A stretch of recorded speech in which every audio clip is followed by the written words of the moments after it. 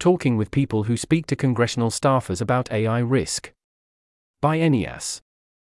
This is a link post for Link in Text, a conversation with Jason Greenlow and Jakob Kraus of the Center for AI Policy. They've met with 50-plus congressional staffers in D.C. about AI regulation efforts and are in the process of drafting a model bill. This is a somewhat entry-level conversation, good for getting an idea of what's going on over there without getting very wonky. This article was narrated by Type 3 Audio for Less Wrong. It was first published on December 14, 2023. To report an issue or give feedback on this narration, go to t3a.is.